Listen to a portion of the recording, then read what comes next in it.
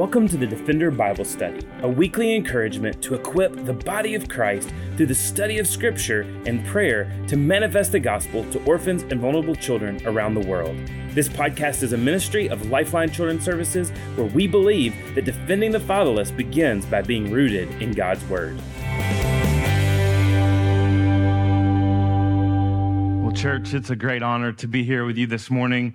Love coming on the 1st of January and getting just to open up God's Word, but also to worship with you as a church. It is truly a blessing and something I look forward to each and every year. And this morning, we're going to look at a passage in Romans chapter 8. And I know that as a church, y'all have a verse, and this year your verse is John chapter 9, verse 4.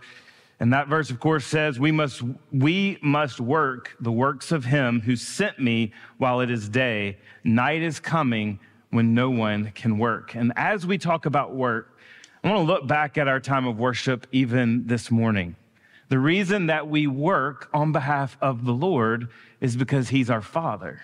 We are his children. And there's a special relationship between children and their parents, children and their fathers. I remember when my children were much younger and I would come home from work, and invariably they would be waiting on me and excited for me to come home. And even as we sing, "Even So Come," we are God's children who are excited about him coming.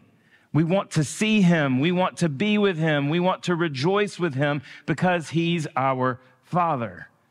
And certainly, as we talk about work and the importance of work, we work not because it's a labor, but because it's a joy, because we're doing it for the one who has brought us into his family. But in the same way, my kids, as they wait for me to come home, they have other things they have to do. They can't just sit by the door.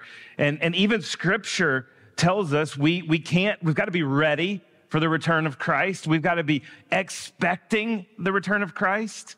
But we can't just be sitting around. We've got to be spreading the glory and the gospel of Christ. And so I hope this morning that even as we look at the sanctity of life, and for many of you may not know, this is Sanctity of Life Sunday. This week is actually the March for Life in Washington, and I get to go to D.C. this week.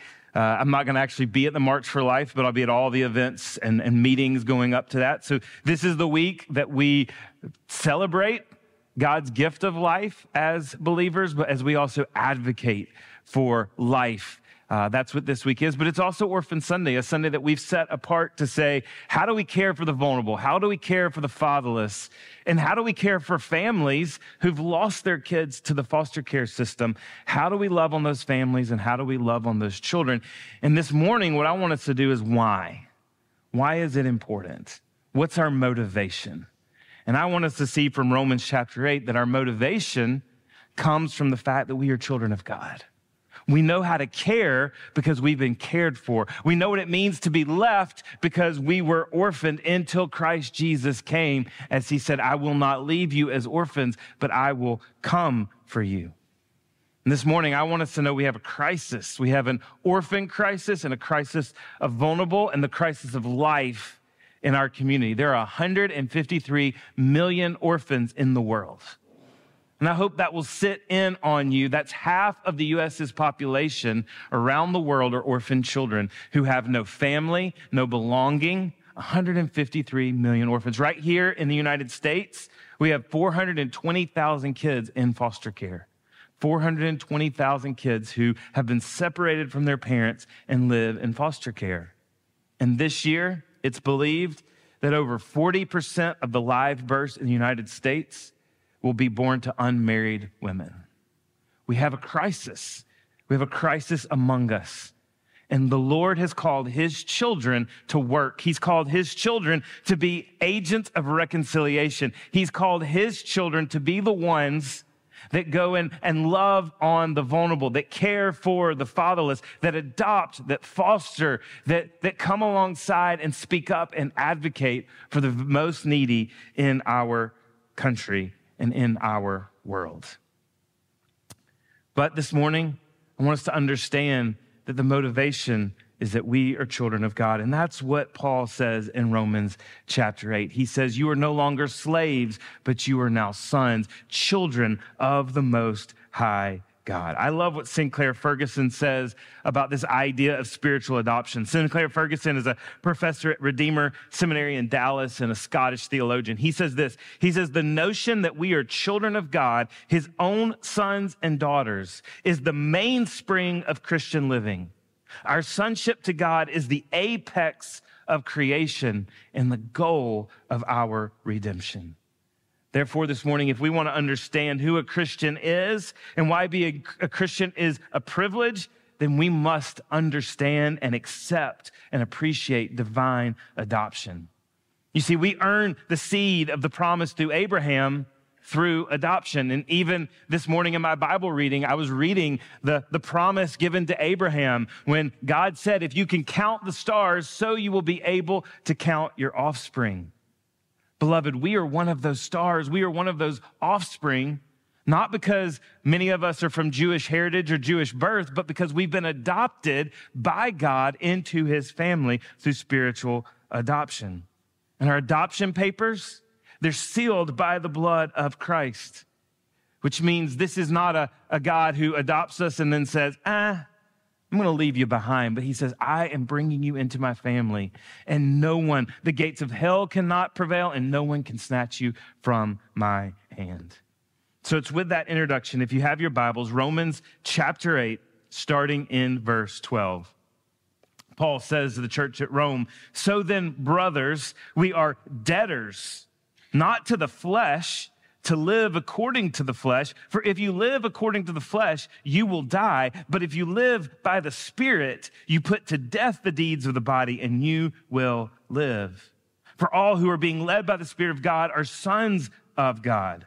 For you did not receive the spirit of slavery to fall back again into fear, but you have received the spirit of adoption as sons, by whom we cry out, Abba, Father.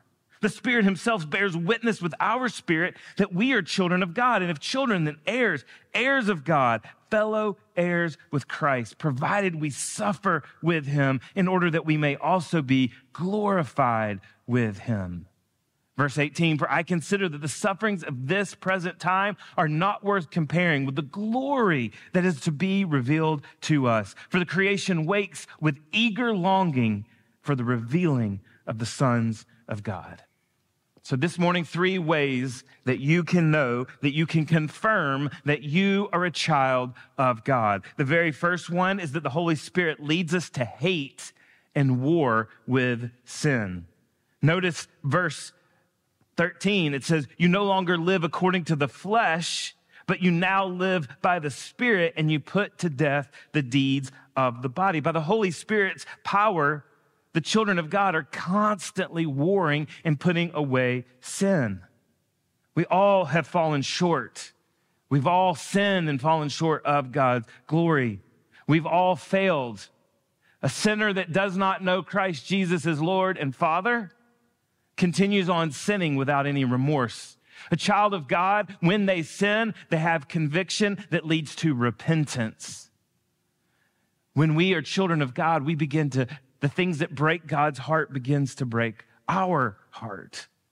We begin to see that the things of this world that are breaking the heart of God, when children are abandoned, when children are neglected, when children are aborted for convenience, it begins to break our heart, because the things that break our Father's heart begin to break our heart.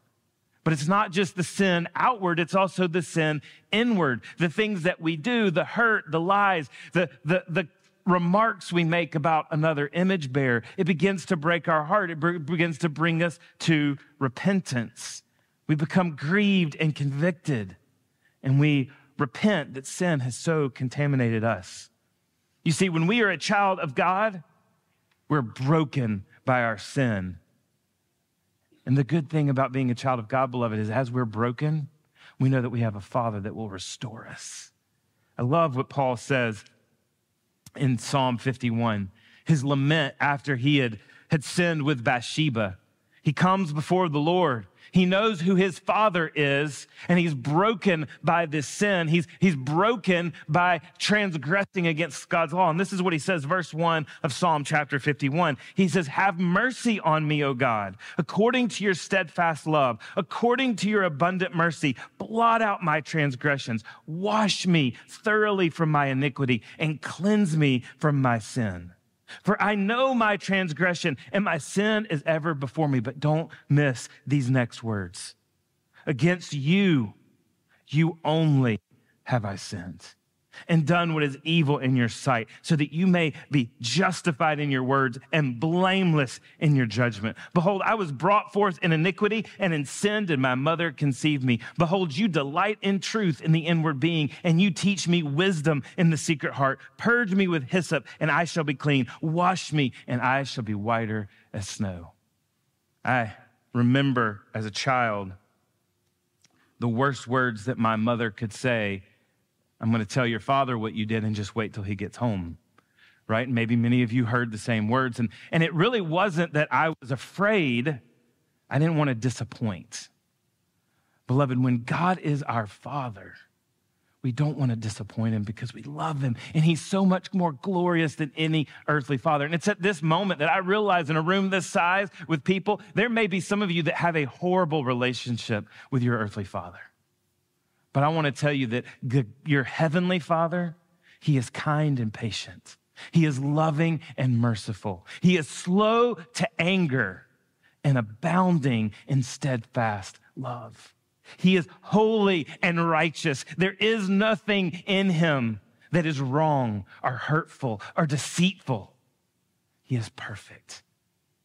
And even though we look at our lives, and even when we see his holiness, as Isaiah said, holy, holy, holy is the Lord God Almighty. And he couldn't even stand. When Abraham wanted to see the glory of God, God said, you cannot see it. And he shielded him from the glory of God, because if anyone saw the glory and the holiness of God, they would but die. And that's our Father. And yet he says, I'm coming for you so that you can have a relationship with me. And when we come into a relationship with him, the things that hurt his heart, the thing that come against his perfection and holiness begin to break our hearts.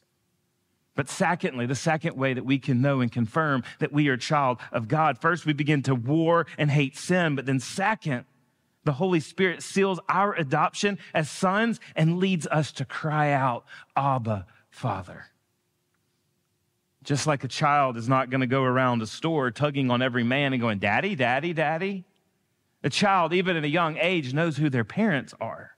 They recognize their parents. If we are children of God, we begin to recognize our Father. We begin to cry out to him. We have intimacy with the Almighty.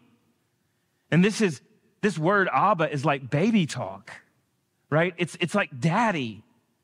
It gives us assurance of God's love. There's an intimacy with God. Just like a baby doesn't ever doubt or question the love of their parents, right? Some of our teenagers, you may sometimes go, Mom and Dad, why are you doing that? That's not really what's for my best, because I know better than you know, because you just were born yesterday, right? And you don't have any idea what's best. We may start to doubt our parents, but a baby doesn't doubt their parents. You don't see a toddler going, Mom and Dad, do you really know what you're doing? As opposed to they trust their parents. And like toddlers, we come before the Lord and we say, God, I trust you. You are good. You are holy. And there is intimacy. And here's the good news, beloved. You can call God Daddy, because he's given you the rights, the position, and the benefits of Christ Jesus, his one and only Son. And we don't have to work to earn God's favor. Even as we talk about work this year, we work not to earn God's favor, but an overflow of his favor. Not because we have to, but because we get to. We have the opportunity to serve him. Abba is a word that has deep affection and deep trust. And I don't know what you're going through in this room. Sickness, pain, the loss of a loved one, trouble at work, fear of the unknown. You have a daddy that says, cry out to me. I love what John Piper says about the word Abba. He says, these words are not cheap, computer-like production. Rather, it's the Holy Spirit himself speaking through us. The Apostle Paul's choice of the Aramaic word Abba indicates that our cry will be sweet, tender, and intimate. And his choice of the word cry shows emotional depth of sincerity, an earnest longing of our Father. You see, this word cry that we see Paul use here is a word called krasdon, and it is a cry full of emotion. It is a loud cry. So, beloved, if things are tough, you can cry out loudly to your Father. And here's the promise. He's going to listen. He hears you when you cry. He runs to you in your need. He knows what you need. As our children cry out, they know that we will listen and respond. But as we even look at orphan and vulnerable children, one of the hardest things I've experienced in 20 years of serving the ministry of Lifeline is that many times children who are orphan and vulnerable, they don't cry out. They don't cry out because they don't think anyone will listen. I remember one of the first families that I heard would tell me this is their child who they had newly brought home through adoption fell down the stairs and was bloody, came up to them, had said nothing about being bloody or had fallen down the stairs. And they looked, they wrapped their child up. I'm like, what happened? Why didn't you call out for us? And the child, in only the best way that they could say, basically said, well, I didn't know that you would come. I remember one of the first times I went to one of the largest orphanages in the world about 19 years ago. I expected it to be crazy. There were over 2,600 kids in this orphanage, and in one room, 500 beds with babies. And I thought, this is going to be the loudest, most sensory overload I've ever seen. And the most deafening sound in that orphanage was silence. Children had learned not to cry because they didn't think anyone would ever come. But beloved, this morning, if you are a child of God, you have a Father that will come. When life is tough, when life is hard, don't stop crying. He is present. He is an ever-present help in times of trouble. He is your Father. Cry out to him. Loud, intimate, cry out to God. And beloved, I don't know if you feel like this at some of the hardest times. Why do I just find myself going, Daddy, Father, help? The passage says it's the Spirit of God reminding us who we really are, the children of God. But then the third way that you can have assurance that you are a child of God is this. The Holy Spirit gives us confidence and boldness as heirs of God to suffer with Christ. It might have been a left turn you didn't expect, to suffer with Christ. If we are children of God, then we will suffer with Christ. Look again at Romans chapter 8, starting in verse 18. Paul says, I consider that the sufferings of this present time are not worth comparing with the glory that is revealed to us. For the creation waits with eager longing for the revealing of the sons of God. For the creation was subjected to futility, not willingly, but because of him who subjected it, in hope that the creation itself will be set free from its bondage to corruption and to obtain the freedom of the glory of the children of God. You see, we are true heirs of God if we begin to suffer with him. This doesn't mean that we look for suffering. We're not like a Japanese kamikaze pilot that's just looking for something. But when you're a child of God and you begin to work for God and stand up for God, you will see that there will be suffering. People don't understand the hope that you have. People don't understand the convictions that you have. This last week, I was at Chick-fil-A, or WinShape in Rome, Georgia. If you've never heard of WinShape is the foundation of Chick-fil-A that they started to create winners. And Truett Cathy believed we want to shape men and women into being winners, WinShape. And so if you've never heard of WinShape, it's a foundation of Chick-fil-A. If you've never heard of Chick-fil-A, I don't know how to help you. Just look around, eat more chicken, that type of thing. But I was there and in a room of about 40 ministry leaders of orphan care, foster care ministries around the world, and people who had literally flown in. And these were supposed to be organizations who had a complete biblical worldview that were committed to God's word and God's standard. And I was asked to do the final charge for this group. And the only thing I knew to tell them is do not compromise and do not shrink back. Because the truth of the matter is 20 years ago when I started doing this work, it would have taken a much bigger room to hold all of those who were holding to a biblical standard and working with foster care and adoption in the United States. There were over 500 that would have been in the room, and yet there were only 40. Why? Because many have compromised. Many have shrunk back. It's not popular to hold true to the standard of God. It's not popular to hold true to God's way and to God's word. The world wants to twist it. And when we stand firm, when we stand strong, we will suffer. But beloved, don't shrink back, because remember the other promise? You can cry out to God in that suffering. Do not shrink back. But not only will we suffer, we'll also be disciplined, right? When I go into a store and I see a child pitching a fit, I typically don't discipline them. I don't pick them up. I don't say, hey, buddy, what are you doing? Let's not act like that. It's not my place. I'm not their parent. On the other hand, when my child pitches a fit in a store, I'm going to discipline them. We know that we are God's kids when he starts to discipline us so that we will be better at the work, so that we will do the things of the kingdom, so that we will look more like Christ. This is what the author of Hebrews says in Hebrews chapter 12, verses 5 through 13. He says, have you forgotten the exhortation that addresses you as sons? My son, do not regard lightly the discipline of the Lord, nor be weary when reproved by him. For the Lord disciplines the one he loves, and he chastises every son whom he receives. It is for discipline that you have to endure. God is treating you as sons. For what son is there whom his father does not discipline? If you are left without discipline, in which all have participated, then you are illegitimate children and not sons. Besides this, we have had earthly fathers who disciplined us, and we respected them. Shall we not much more be subject to the Father of spirits and live? For they disciplined us for a short time as it seemed best to them, but he disciplines us for our good, that we may share in his holiness. For the moment, all discipline seems painful rather than pleasant. But later, it yields the peaceful fruit of righteousness to those who have been trained by it. Therefore, lift your drooping hands and strengthen your weak knees and make straight paths for your feet, so that what is lame may not be put out of joint, but rather be healed. So, beloved, when we suffer, we cling to Christ. When we're disciplined, we know it's for our good and for his glory. Because ultimately, it's all designed to help us to lean wholly on him and to be more like him. And as his legitimate children, children of God, we have been called by the gospel. We've been called by our Father to spread his glory and to spread his gospel by acts of gospel-driven justice.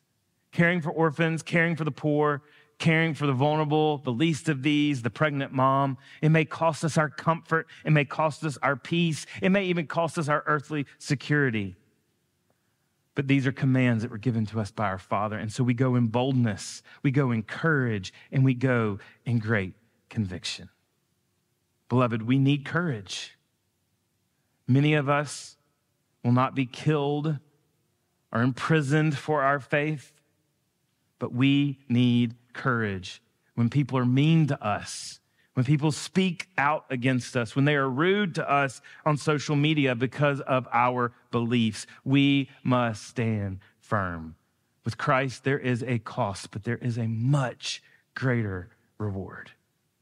So let us not work begrudgingly. Let us not sit by with apathy, but with great passion and urgency. Let us work for the kingdom of God, to show the orphan, the widow, the vulnerable, our neighbors, the glory and the goodness of Almighty God. I love what John Piper says about apathy. He says this: apathy is passionless living. It's sitting in front of the television night after night and living your life from one moment of entertainment to the next. It's the inability to be shocked into action by the steady state lostness and suffering of the world. It's the emptiness that comes from thinking of godliness as the avoidance of doing bad things instead of the aggressive pursuit of doing good things. People who stay at home and watch clean videos, they don't get persecuted. Godliness must mean something more public, more aggressively good. And beloved, that's what we've been called to do. We've been called to work for the kingdom of God, to put a taste of the kingdom of God on the lips of those who are perishing, to show them the goodness so that they can taste and see that the Lord, he is good. When we care for vulnerable families through Families Count, and we bring them into our church, and we pick them up, and we feed them, and we teach them, and we love them, and we mentor them, we're showing this world that we believe there's something far greater at stake.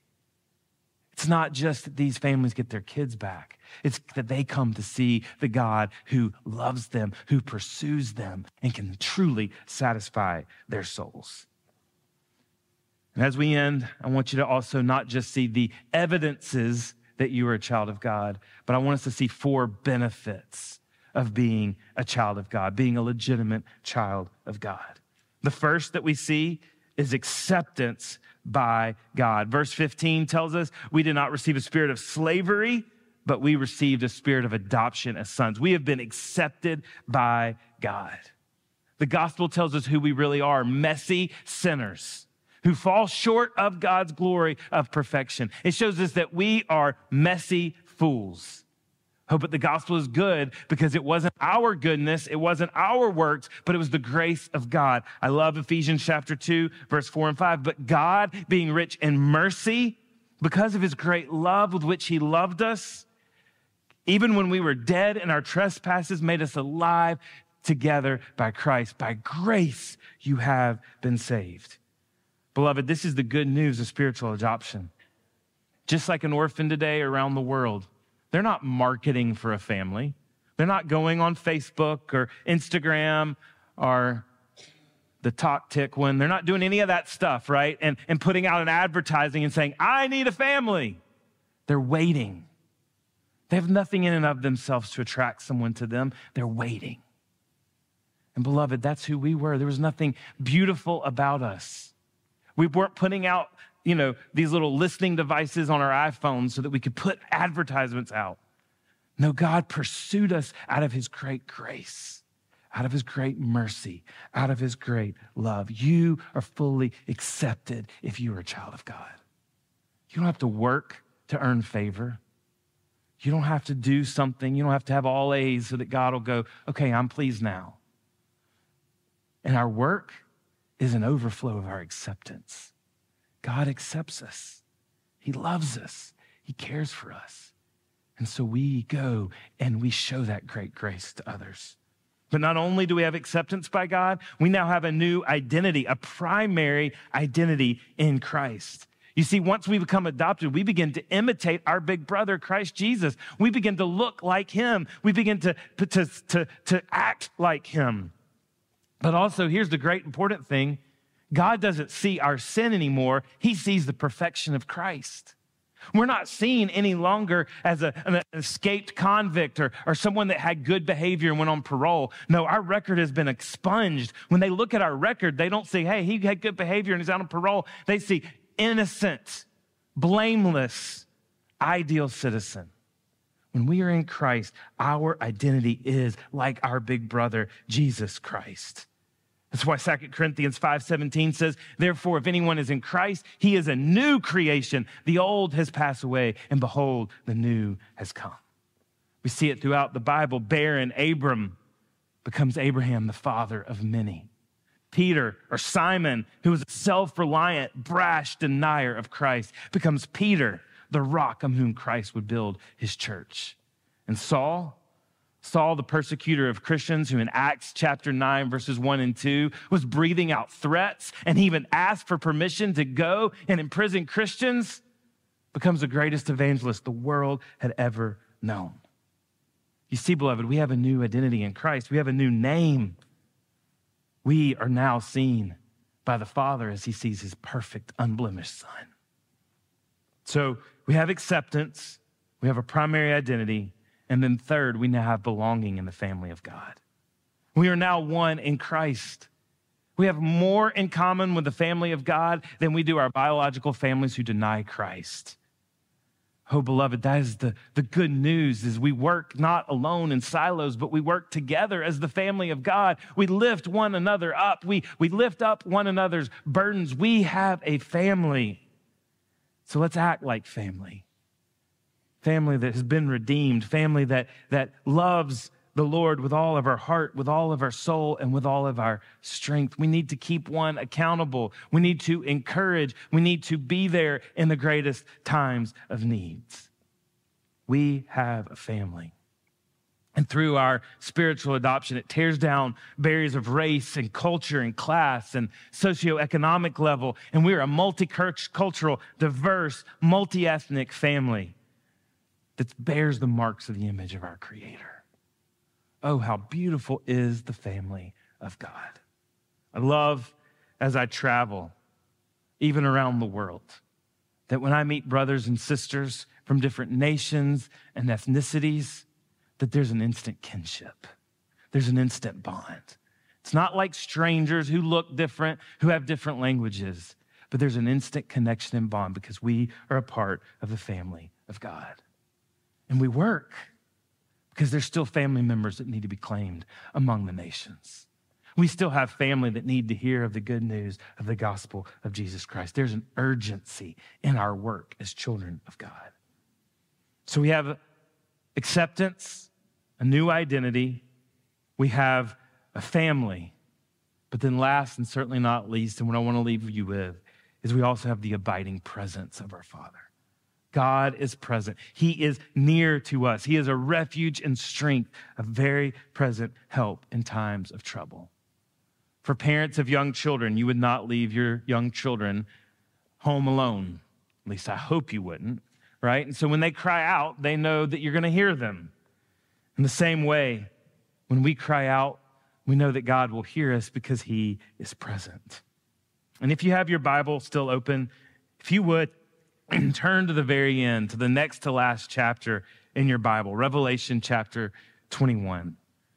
I want us to read these beautiful words that John the Revelator records at the end of his revelation. He records these words of the fulfillment of all things when God comes and makes all things new. And at the very end, what we're going to see is at the end, when all is done, when there is no more crying, no more shame, no more tears, and Christ has come with his kingdom, I want you not to miss in verse 7 the beautiful words that John the Revelator records. Starting in verse 1, Revelation chapter 21. This is what it says. Then I saw a new heaven and a new earth, for the first heaven and the first earth had passed away, and the sea was no more. And I saw a holy city, a new Jerusalem, coming down out of heaven from God, prepared as a bride adorned for her husband. And I heard a loud voice from the throne saying, "Behold, the dwelling place of God is with men. He will dwell with them, and they will be his people. And God himself will be with them as their God." Verse 4, he will wipe away every tear from their eyes, and death shall be no more. Neither shall there be mourning, nor crying, nor pain anymore, for the former things have passed away. And he who is seated on the throne said, "Behold, I am making all things new." And he said, "Write this down, for these words are trustworthy and true." And he said to me, "It is done. I am the Alpha and the Omega, the beginning and the end. To the thirsty, I will give from the spring of the water of life without payment." Don't miss verse 7. And the one who conquers will have this heritage. I will be his God, and he will be my son. Beloved, at the very end, the relationship we have with God is not as stranger. It's not as ruler, although he is ruler. It's not as king, although he is king. It's his father. In my office, when my kids come to visit me, they don't have to go to the front desk. They don't have to have an appointment. They come to my office. Why? Because I'm their dad. Do you realize the presence and the access we have? We have access to the King of Kings and the Lord of Lords because he's our daddy. We don't have to have an appointment. We don't have to check in with reception. We don't have a set time. You have 30 minutes. You have access, you have presence, you have acceptance. He is our Father. And so when we work, we're hard to discourage because we know who our daddy is. He's the King of Kings and Lord of Lords.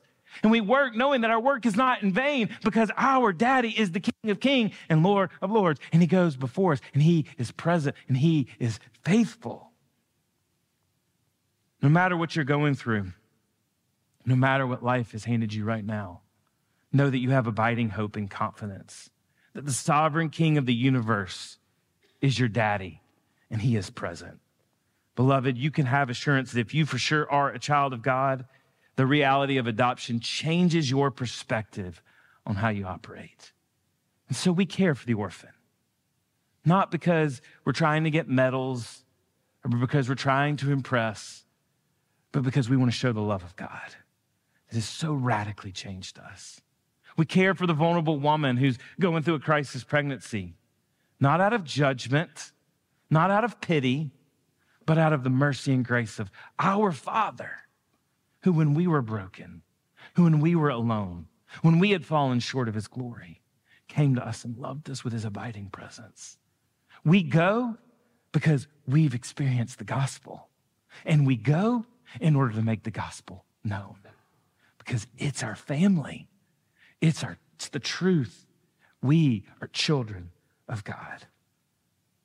We work in this day, not because we're working to make an income, working to fill up barns with stuff, but we do it because we're working for our daddy. And that's the best type of work. Let's pray. Father God, we thank you for your goodness and your grace and your mercy. You are so kind to us and gentle to us. Lord, when we are yet sinners, it says that you died for us. When we were insolent and rebellious, you came to us. Not when we were attractive, not when there was something to esteem us, but because of your great mercy and love. Lord, I thank you for this church. I pray that you would continue to use them for your gospel and your glory. I pray that Northport Baptist Church would be a beacon of light to this community. I pray that you would use this church to bring others to your saving grace. God, I pray that you would use our family here at Northport Baptist to reach our neighbors for the love of Christ. I pray that you would help that to reach out into our community, that the community of Tuscaloosa would come to see the love and the mercy and the grace of Christ. But Lord, I pray that we would go to Jordan, and we would go to the uttermost ends of the earth to make the gospel of Christ Jesus known, not because we're trying to be the best, not because there's some command, but because you're our Father, and we go. We're your kids, and so we go. And Father, I pray that this family, as we begin to go on action, as we begin to urgently do the work before us, I pray that we would lean on one another as the family of God, that we would support one another, that we would weep with one another, that we would laugh with one another, that we would celebrate with one another. Because we're the family of God, redeemed by your blood, redeemed by your grace, that are able to stand because of your gospel. It's in your great name that we pray, in the name of Jesus. Amen. Thanks again for joining us for the Defender Bible Study. If you enjoy making this podcast a part of your weekly routine, we'd love for you to take a moment to subscribe, rate, and review the Defender Bible Study to make it easier for more people to find. For more resources and information on how you and your church can partner with Lifeline, please visit us at lifelinechild.org. Follow us on Facebook, Instagram, or Twitter by searching for Lifeline Child. You can email us directly at info@lifelinechild.org. We look forward to seeing you again next week for the Defender Bible Study.